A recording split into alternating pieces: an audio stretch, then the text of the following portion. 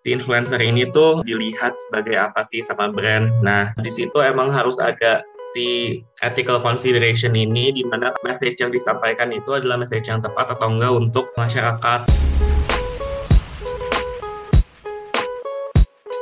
Selamat datang di Dialog in Dialog, tempat kita membahas tren terbaru komunikasi dan public relations. Ngobrol bareng Comms Expert serta industry leaders. Dialog in Dialog adalah podcast dari Dialog Communications.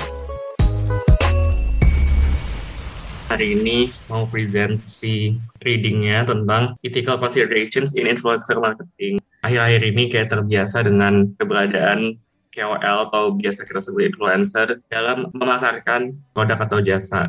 Nah, di sini mau ngejelasin dulu pertama current relations among influencers and brands. Menurut artikel ini ada 3 hubungan yang biasanya si influencer ini tuh dilihat sebagai apa sih sama brand. Nah, yang pertama itu adalah influencer serves as an authentic spokesperson that can showcase brands in a good or bad light. Intinya dari si relation yang ini adalah influencer itu menjadi perpanjangan tangan atau kayak sebuah channel bagi brand itu untuk menyuarakan apa sih message dari brandnya, apa sih yang mau dijual, dan apa yang menjadi hal yang harus ditunjukkan kepada masyarakat melalui si influencer ini. Terus yang kedua itu, consumers value shifting and new opportunities for influencers being introduced every day. Jadi si artikel ini bilang bahwa setiap hari itu influencer itu mulai memiliki kesempatan-kesempatan baru. Jadi dulu tuh misalnya kayak influencer itu tuh cuman dilihat sebagai kayak misalnya orang yang diberikan kesempatan untuk mempromosikan produknya itu melalui kayak endorsement atau apa, cuman sekarang si influencer ini juga bisa jadi spokesperson atau bisa menjadi the face of si brand ini gitu loh. Jadi emang benar-benar merepresentnya itu nggak cuma based on testimonial, dia menggunakan barangnya gitu. Atau kayak misalnya influencer itu kadang-kadang kan dulu tuh terbatas ke misalnya kayak dia emang cuma di bidang health, ya udah di bidang health aja. Terus misalnya di bidang lain apa, tapi cuma terbatas di bidang itu. Cuman sekarang kayak kita bisa mulai membuka peluang bagi influencer untuk di-introduce ke bidang-bidang yang lain. Terus influencers have the potential to build authentic connections with your target audience, thus becoming a strategic element of the marketing mix. Ini berhubungan sih sama yang pertama. Jadi dikatakan bahwa si influencer ini bisa menjadi penghubung antara si brand dengan audience yang ditargetkan. Di mana kadang-kadang emang itu harus jadi pertimbangan di mana si influencer ini dipilih apakah sesuai atau cocok dengan si brandnya itu sendiri. Nanti ada juga pembahasannya di bawah. Kemudian kita kan juga biasa sama yang istilahnya sponsored content ya, misalnya kayak di Instagram atau di mana bahwa ada konten yang emang bisa kita promote gitu. Nah di si artikel ini emang based di Amerika kan, jadi emang studies-nya itu berkutat dengan kebijakan yang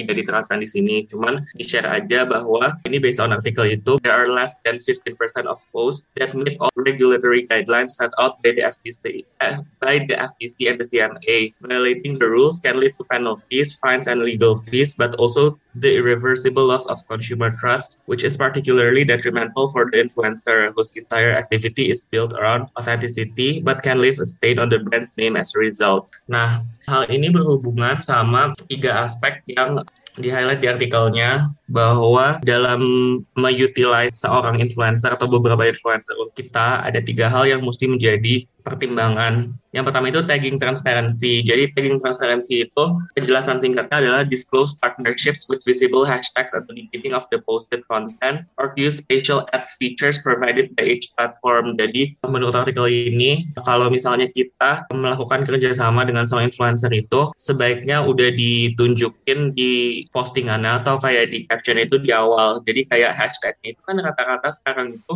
hashtagnya itu diakhirkan. Jadi emang audience itu nggak ngelihat oh ini postingan ini tuh emang otentik kayak dia emang nge-share kehidupan dia atau emang ada kerjasama dengan brand tertentu. Nah biasanya hashtagnya itu atau kayak informasi tentang produk atau apa yang dia promosikan itu ditaruhnya di akhir. Jadi tagnya itu nggak terkesan, nggak terlalu transparan karena kita kayak delete untuk melihat itu sebagai opini dia pribadi, baru sebenarnya itu adalah sponsored content. Terus yang kedua itu reputation management. Nah, reputation management ini berhubungan dengan gimana brand itu harus work with content creators that reflect their values.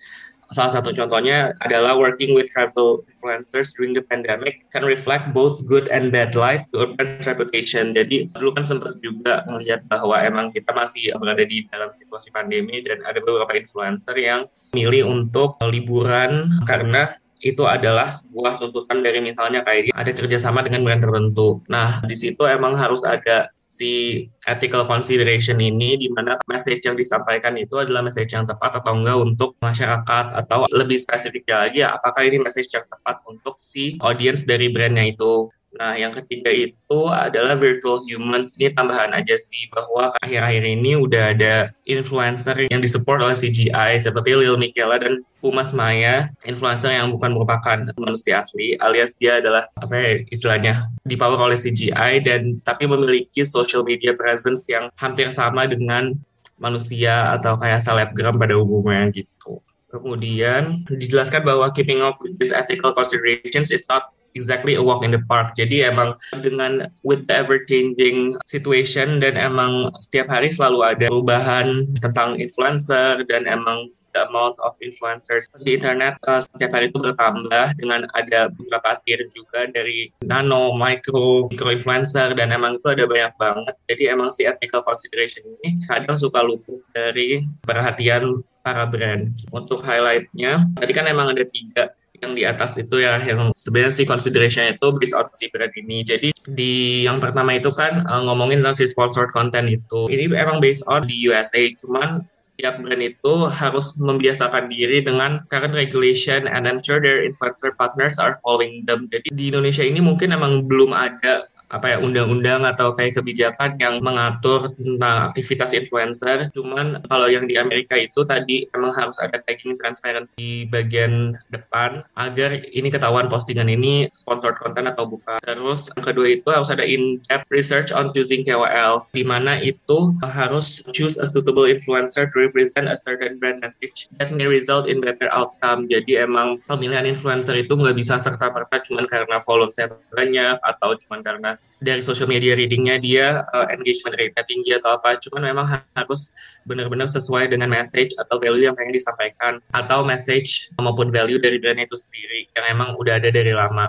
Conclusion dari si artikel ini bahwa si AI influencer itu, atau yang tadi influencer yang dibuat oleh CGI itu, belum memiliki regulasi yang ketat juga, karena dia itu merupakan tren baru, di mana dia ibaratnya kayak jenis robot atau sejenis influencer yang dibuat oleh manusia. Jadi itu kan menginvolve entire team of designers, developers, writers, and content creators behind them. Emang harus ada ethical consideration yang berbeda daripada influencer yang manusia. Emang belum ada si regulasi yang mengatur si AI influencer ini, karena trennya juga baru muncul akhir-akhir ini.